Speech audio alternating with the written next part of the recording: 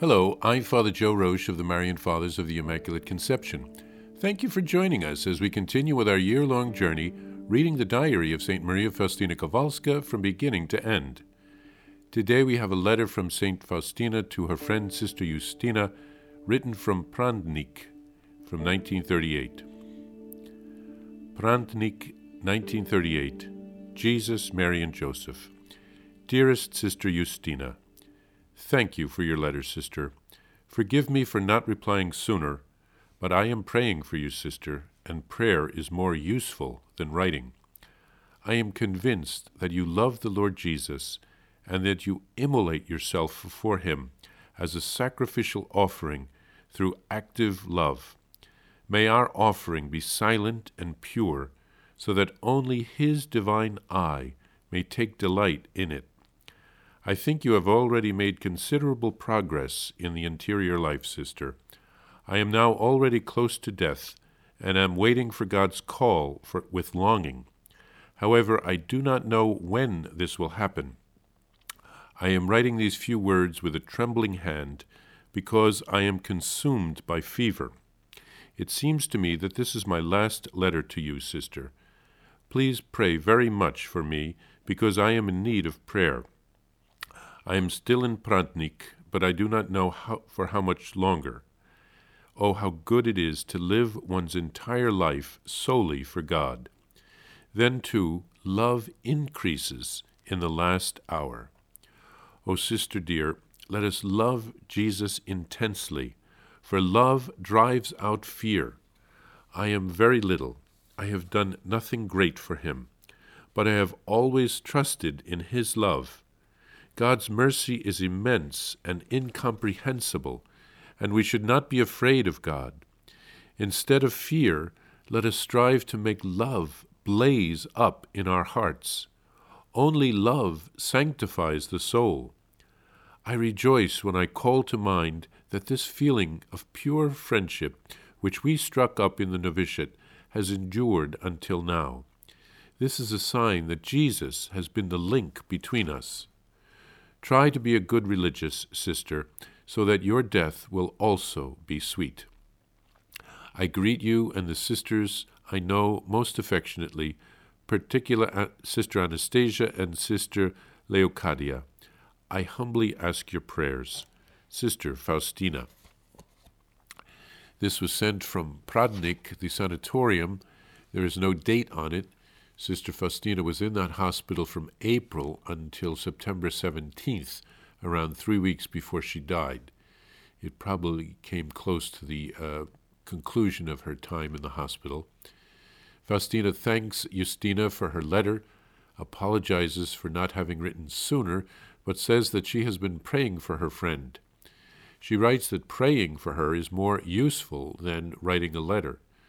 Faustina realizes at the end of her life that the few pleasant words that she can write in a letter are passing, but her prayers for her friend can call down important graces from heaven. She judges that Justina has made progress in her interior life. It is 4 years since her friend's final vows. How could Justina not make progress, having a friend like Faustina praying for her and encouraging her? Faustina realizes that the end of her life is near. She has sought to live her life for God alone. She calls on Justina to love Jesus with all her heart. She says this casts out all fear. Faustina feels that she has done nothing great for Jesus, but all of the little things that she did with love add up to a holy life. She says she always trusted in Jesus' love. Trust is the key.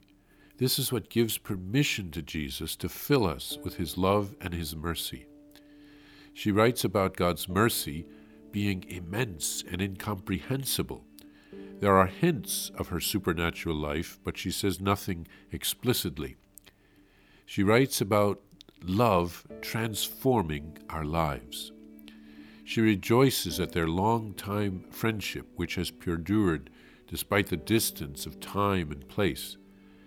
Faustina writes that Jesus has been the link between them as two sisters who are consecrated to him. And she calls on Justina to be a good religious until the end of her life, so that she too will have a death that will be sweet. Faustina lived 33 years on earth. Justina was almost 81 when she died. No doubt she kept close to her heart all of the lessons that she had learned from Saint Faustina during her lifetime. Justina lived to see the opening of the beatification process of Saint Faustina. It must have been fascinating for her to discover through the years the depths of Saint Faustina's spiritual life and her extraordinary supernatural experiences, which she had kept hidden even from her friends in the community. It's also very beautiful that Faustina continued her correspondence with her friend even until the end of her life. Faustina is a friend to each one of us. Let's call on her and ask for her prayers and intercession.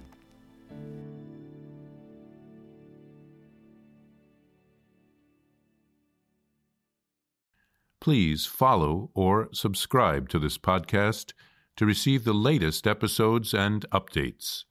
If you have enjoyed this podcast, I invite you to leave a review.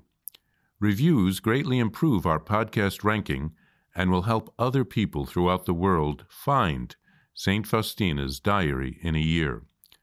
Remember, Jesus promised St. Faustina in Diary number 1075, souls who spread the honor of divine mercy are protected by God like an infant by a gentle mother. Please help us spread the message of divine mercy. Thank you, and God bless you.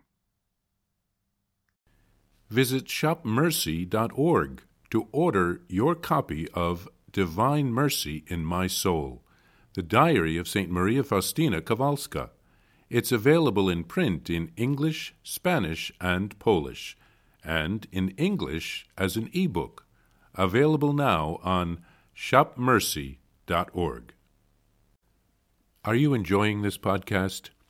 I invite you to listen to more shows brought to you by the Marian Fathers of the Immaculate Conception.